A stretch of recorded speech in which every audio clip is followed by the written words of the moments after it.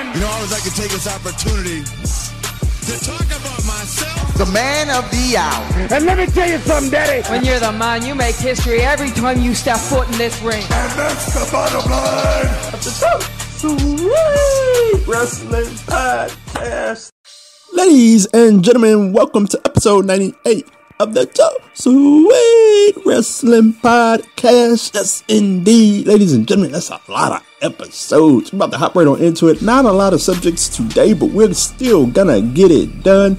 So you can find me at linktr.ee/2sweetpod. Also on Twitter at 2sweetpod and at OMGCOREYB. So we're going to hop into this, ladies and gentlemen. Not going to waste any time. We're going to start with Buddy Murphy, ladies and gentlemen. How about this? It's Monday night, right? And the national championship is on, and there is no way on God's green earth that I am watching Monday Night Raw over LSU winning the darn thing. So I'll stay up all the way until midnight. So I turn on Raw and get through the long show. Wasn't too bad, but we get down to the fist fight. And, excuse me, beforehand, Buddy Murphy loses another match to Aleister Black. Good match, but I don't understand why that feud was still going on. He kept losing and losing, excuse me. So he's hanging on the barricade. We have a segment, a rowing segment, another squash, and then we get to the fist fight. And, I can just tell that this was a creation of Vince McMahon's. Let's have a fist fight. And let's not even debut the rules until an hour before the show. I guess that's just his creation. That's just my opinion. But to the point, the match was getting kind of good, and then it just didn't make any sense to how it ended. It just ended so flat. So we have Seth Rollins looking for help from Buddy Murphy, and he gets it. Seth Rollins' AOP goes on to pick up the victory, and Buddy Murphy aligns with Seth Rollins and the AOP, and I gotta say that this doesn't make much sense. Here it is. Buddy Murphy has lost all these matches in a row, and at the least, here's the deal. I would at least you at least have some momentum behind Buddy Murphy before you have him align with the AOP. What kind of payoff was this? We didn't even build to it. There was no build or tease to it. It didn't really make sense to me. But here's the deal.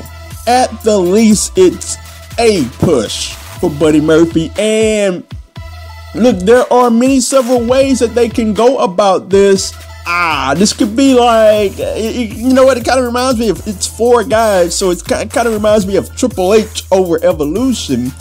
This could be like Seth Rollins' Triple H over AOP and Buddy Murphy. This could mean big things for Buddy Murphy, or it could mean that he's in the background with the other three guys as the flunky of the group. Hopefully it is the former, and that, you know what, Buddy Murphy gets a push, and that, he gets into some great rivalries, and maybe we can build Buddy Murphy up into what he should be, and that is a main piece on Monday Night Raw. The guy can go in the ring. Look, I wish him nothing but the best of the storyline. This was there is something to a turn or joining a faction. There is something to that when it's a big moment, like Hogan joined the NWO. That was huge, and I'm not expecting somebody joining a faction to come up to the level of Hulk Hogan, but when somebody joins a faction, normally it is a huge deal, and this just didn't feel like a huge deal on Monday night. That's just my opinion, but I'll give it a chance, like always, to see how it plays out going forward. So, ladies and gentlemen, moving on to Marty Scurll. Ladies and gentlemen, everyone thought AEW is the choice. This is where Marty will end up. He popped up in NWA for a little bit. Nick Aldis invaded Ring of Honor. I thought that was a nice touch. But everybody's thinking, you know what, Marty's gonna leave Ring of Honor. He's gonna go to AEW, and man, you know what happens when you assume. Everybody assumed, and look what happens. Marty Scurll signs a new deal, lucrative deal with Ring of Honor, And not only did he sign the deal with Ring of Honor, he is now the head booker of Ring of Honor. How about that, man? It's like Marty Scurll went into these negotiations and just said, give me everything. And he just started naming stuff out. Give me a jet. And let me be the head booker. And Ring of Honor said, okay, we'll do it. And I don't know if Marty Scurll was caught off guard by it, but he got it. And he signed on the dotted line with Ring of Honor. And look, man, I don't necessarily think that Ring of Honor was the greatest choice, but I cannot blame a man for getting paid and becoming the head booker. Look, he got a lot out of this, and I'm happy for him. Like, I'm a fan of his work. I don't necessarily keep up with Ring of Honor a lot, but with the times that I have seen Marty Scurll, he just comes off as so believable, and he can go in the ring as well. I love the character as well, so I wish him the best in Ring of Honor. Hopefully he can turn it around, and we will see, ladies and gentlemen. Like, I hope he doesn't run into the situation that the Young Bucks ran into. Like, the Young Bucks, they're doing a good job, but they have caved to the pressure of, you know what, we can't make ourselves tag team champions. We don't want to pick up too many wins because we don't want to have the stereotype of we're booking ourselves to the titles. And sometimes when you deserve it, you deserve it. And at some point, look, man, the Young Bucks are the best tag team or at the least one of the best tag teams in the world. They're going to deserve to win those titles in AEW at some point. And Marty Scurll is eventually going to deserve to win that Ring of Honor World title. And I hope he doesn't get cold feet whenever he has the momentum. That's just my opinion. So moving on to another possible move from a wrestler, Brian Cage to AEW. Like, man, I'm sitting there watching Impact Hard to Kill, and like the craziest news comes up on my timeline. Brian Cage to AEW, and the first thing I typed was, whoa, because like I wasn't even expecting that, and it was just a big surprise for it to just come across my timeline. And obviously, man, like I'm sitting there and I'm watching it, and like this came from the Twitter account at SoCal Uncensored, and Melissa Santos went on to deny the report, so it's still up in the air. But Brian Cage's contract is up. But when he lost to RVD, or when he got taken out of the match versus RVD the way he did it, I said, you know what, something might be up. And I would appear that, or it was reported that Brian Cage has a torn bicep. So that what was up there. But if he does go to AEW, there are so many possible matchups that he can go down the list of. You know, obviously Kenny Omega, Pentagon and Brian Cage had some really good matches back in Lucha Underground. Go back and check that out. The list goes on. And AEW, I've always said this, they are in desperate need of a big guy because their roster is, I don't want to say full of cruiserweights, but you know what? Full of cruiserweights. And I'm not the type that has the stereotype of, well, the big guy needs to be the world champion. You have to be this size to do that. No, I'm not like that. But when you look at it, when you have a roster full of cruiserweights, like it doesn't invite a good mix to your roster. So you need somebody to mix that up. The only legitimate big guys in the AEW singles division is Adam Hangman Page, and even I don't really consider him a traditional big guy. Like, the Big Show is a big guy. He comes across big. Undertaker came across big. Adam Cole, he's one of the big guys that, you know what, flies around like the cruiserweights, and he comes off as big, but not necessarily as big as an Undertaker per se. Brian Cage comes across as a big guy, menacing big guy, and this would be an incredible pickup for AEW. We will see how it happens. He was having a tremendous run in Impact. You know what, I wouldn't mind seeing him stay there, but we'll see. If it's AEW, it will be a tremendous pickup for those guys. Moving on, speaking of AEW, they have signed an extension with TNT, ladies and gentlemen. And how about this? Dave Meltzer is reporting that it is $175 million over 4 years, ladies and gentlemen. How about that? Pretty darn good for a t-shirt company, as people used to call them. So, here's the deal, man. This is unheard of for a startup wrestling company.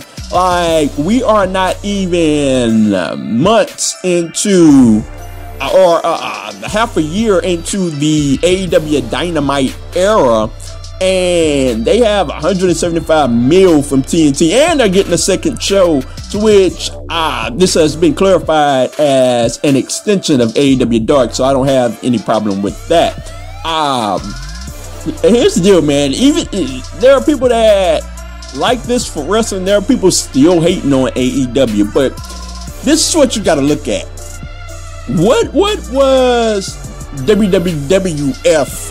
Yes, I did say WWF during at the time when they started up. Like, we got to judge this. When I say unheard of, think about where WWF was when they first started. Not many people know. Where were they when they got started? Look at all of these other companies. Where were they? Where was ECW when they got started? As opposed to the rest of the wrestling landscape. And you know what? I can go on and on and on. Where was TNA when they got started, as opposed to the rest of the wrestling landscape? No one has been where AEW is right now as a startup wrestling company, and that is history, man. Like, people are judging AEW now. You got to judge them when what they'll be 5-10 years from now. They'll be extremely huge down the line. So this is a tremendous get for them. Well done, AEW. Great job to TNT as well. So moving on from that, ladies and gentlemen, we're going to move on to Tessa Blanchard. And man, now I've already got on the incident of what happened before the title match Sunday. If you want to check that out, check out my Periscope at 2SweetPod or on YouTube at OMG Corey B. So what we're going to move on today is, how does Impact even book this going forward? It is a tricky thing, ladies and gentlemen. And like, the immediate next thing that I think of is, will Eddie Edwards cash in with the Call Your Shot trophy? I can see that working out. I think that would be a tremendous match. But looking at it going forward, I was always one to say that Tessa Blanchard winning the world title would be tremendous, but it would devalue the women's championship, because Tessa Blanchard has pretty much put the world championship ahead of the women's championship. And now, here's the deal. I say, why should women challenge Taya Valkyrie? Now she has the Knockouts championship, and I'm at the point to where I'm saying, like, if I'm a woman, why am I going out the women's championship when I can go out the world championship now? Like, that's why I say that. That's why I say that it devalues the title. It devalues the women's division as well. We'll see about how that turns out going forward. Taya Valkyrie, wants a title for title match. I don't know if that's gonna go down. I wouldn't be interested in that, because then if you set up a program with that, you would hold up the women's division and the men's division, because there's no championship to go after in the heavyweight division and in the women's division. So I do not want to see that. As moving forward, a lot of people like to say that, you know what, I don't want to see a woman as champion, not because they're being misogynistic, but they're saying that, you know what, the matches wouldn't be believable. And there's some merit to that. Like, when Tessa Blanchard went up against Madman Fulton, like, you could tell that guy is so big, it was kind of tough to have a believable match with him. But in most cases, you know what, I think Tessa Blanchard can pull it off, and I don't necessarily have a problem with it there. Moving on, like, at this point, a lot of people are saying it's groundbreaking, and it is, but here's my deal. I don't think that Impact, like we're not at a point to where all women can win the title, because this is a very special case. Like, Tessa Blanchard is the #1 asset in all of Impact Wrestling, and she got so much momentum to where she won the world title. Like, I don't believe this is a case to where Talia Valkyrie is going to come in and win the world title, or anybody else. Well, I won't say anybody else because you never know who catch momentum, but it's really lightning in a bottle, and like you really have to build up some momentum if you're in the women's division or in the men's division. It doesn't even matter. Like, it takes momentum to be able to win the world title, to win the world championship. And Tessa Blanchard got into storylines with the guys. I don't know if this will open the door for more women to get into storylines with the guys. We'll see as it goes forward, but it has to be a special case, and Tessa Blanchard is a special case here. Obviously, I don't know how Impact books this going forward, but I have no idea what Tessa Blanchard does whenever she loses this title. Like, I don't know if she can go back down to the women's division, because obviously she doesn't cherish the women's championship like she does at the World Heavyweight Championship. So I don't necessarily know if she can go back down to that division, but I'll be paying attention to it going forward. I think it's going to be very difficult to book, and I don't really see the title reign going for very long, but we'll see as it goes forward. Moving on, ladies and gentlemen, we're going to break down AEW and NXT. This was another good night of wrestling that I enjoyed, ladies and gentlemen. Going to start with AEW as always. First up, we had Santana and Ortiz versus the Bucks versus the Best Friends versus Paige and Kenny Omega. This was a phenomenal opener. We had some great action. The crowd was hot for this one, man. The crowd really got hot when they thought that Kenny Omega was going to face off with the Bucks. I think it was either Matt or Nick Jackson, and then the Ultimate heel, Santana and Ortiz, broke that up. This was a phenomenal match. The spot of the match obviously was the group suplex that Orange Cassidy got involved in. But at the end of the day, ladies and gentlemen, Hangman Page and Kenny Omega picks up the win. And I got to say that I like it. They are going to go on to face SCU for the championships, and the slow burn of Adam Hangman Page's heel turn continues to fester, and I think it's going to boil over in that championship match. Something's going to go down to where either Hangman Page or Kenny Omega knock each other over, or they cost each other the titles in that match, and we're going to get that feud going there. So this was a phenomenal match. I put it in my match of the year candidate on Twitter. You can check that out. Just type in @2SweetPod 2020 and you'll see all my matches of the year, promos of the year, and what so forth. So moving on, ladies and gentlemen, we had a Cody promo after that, and he came down, he addressed MJF, he addressed the stipulations, and you know what? It was short and sweet. Cody said, "You are on, MJF." And I gotta say that, you know what? The 10 lashes are still kind of weird to me, but it is what it is. We're gonna have that, and we're gonna have a Wardlow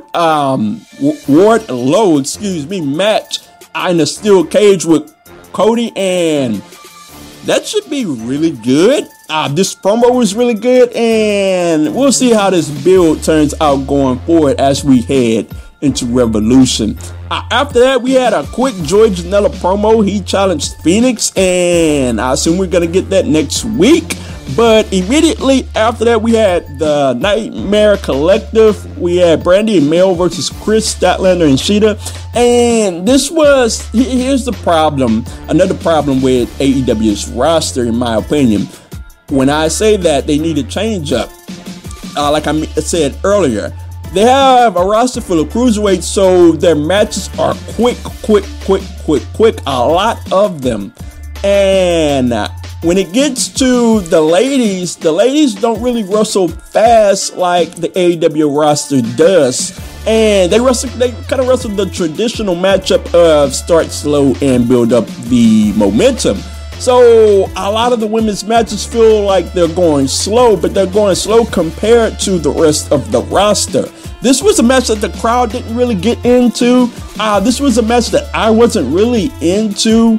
At the end of the day, Chris Statlander and Shida ended up picking up the victory, but the Nightmare Collective, I'm not really buying. That's just my opinion. I haven't really been into them. Like, I love me some Awesome Kong, but the group overall, I am not really into. That's just my opinion. Moving on, we had Jon Moxley versus Sammy Guevara. This was another one that started slow and felt slow as compared to that first tag team match, but they picked it up very well. Sammy Guevara hit a sweet Spanish fly off the top, and this one really got moving after the commercial break, and I enjoyed it. I enjoyed the quick finish as well. Moxley picks up the victory with the rear naked choke. You don't see that every day, so that is a legitimate move in the world of MMA, in the world of sports, in the world of wrestling, a rear naked choke, and if you knock it on good enough, the person will tap out. So I enjoyed that. So Moxley picks up the win there, after which we had an inner circle beatdown on Moxley. Jericho pulled the spike from his jacket. I cracked it over Moxley's eye, and it was very much well done. I enjoyed that. I enjoyed the Moxley build. Moving on, we had MJF, Butcher, and the Blade versus QT Marshall, DDP, and Dustin Rhodes. The match didn't pick up until DDP got the hot tag. Crowd went wild. We had a MJF low blow in this match, which was really well, but the DDP dive from the top got the crowd going. At the end of the day, MJF picks up the victory out of nowhere with the roll-up for the win, and the build with MJF continues. Moving on, we had the main event, Darby Allin versus Neville. I thought that this was an excellent matchup.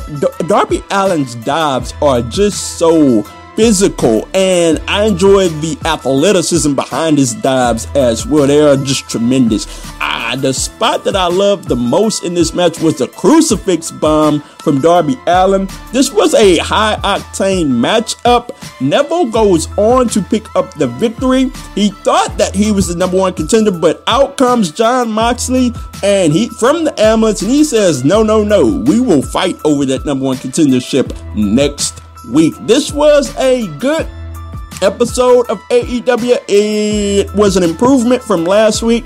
Didn't quite meet that normal level of downright awesomeness that AEW is, but it was definitely an improvement from last week, so job well done, AEW. Moving on, ladies and gentlemen, to NXT. We had Keith Lee out, and he was cutting a promo on how he was ready to win the North American Championship. That brought out the Undisputed Era. We had ourselves a fight, Jack, and they would beat down Keith Lee, and we got the old spot where Keith Lee's ankle was in the chair and it gets smashed in. I thought that was really well done. That brought out Ciampa. He ran off the Undisputed Era. Ciampa and Keith Lee stood tall there. So moving on, ladies and gentlemen, we had a tremendous tag match.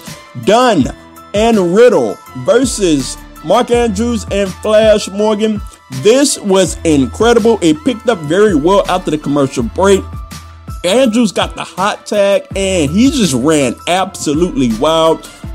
Double topes, and it was just tremendous. All of the spots in this match were downright tremendous. I enjoyed Pete Dunne working over the ankle, I think, of Morgan, and actually putting in some psychology in this wild match. At the end of the day, ladies and gentlemen, just wild near falls after near falls.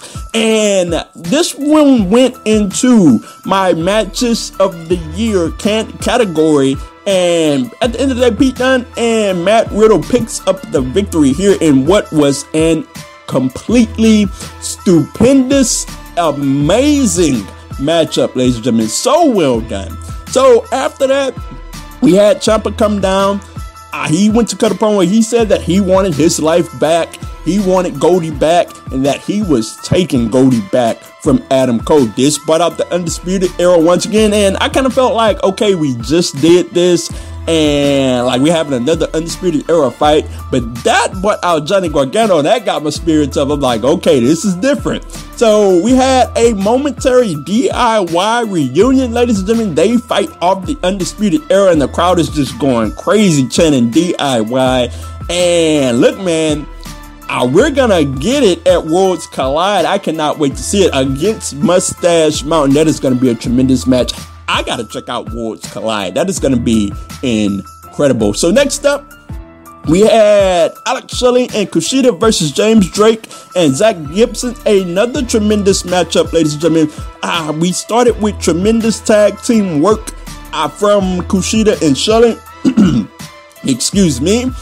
Kushida got the hot tag here, ran wild, and this was a tremendous match. To say that I didn't have much knowledge of James Drake and Zach Gibson, I was very impressed by these guys, and they really surprised me here. But what really shocked me is that Shelley and Kushida takes the loss. I really expected Shelley and Kushida to get the win here, but James Drake, Zach Gibson, they move on. They were a team that really impressed me in this match, so I'm very much looking forward to seeing what they got going forward.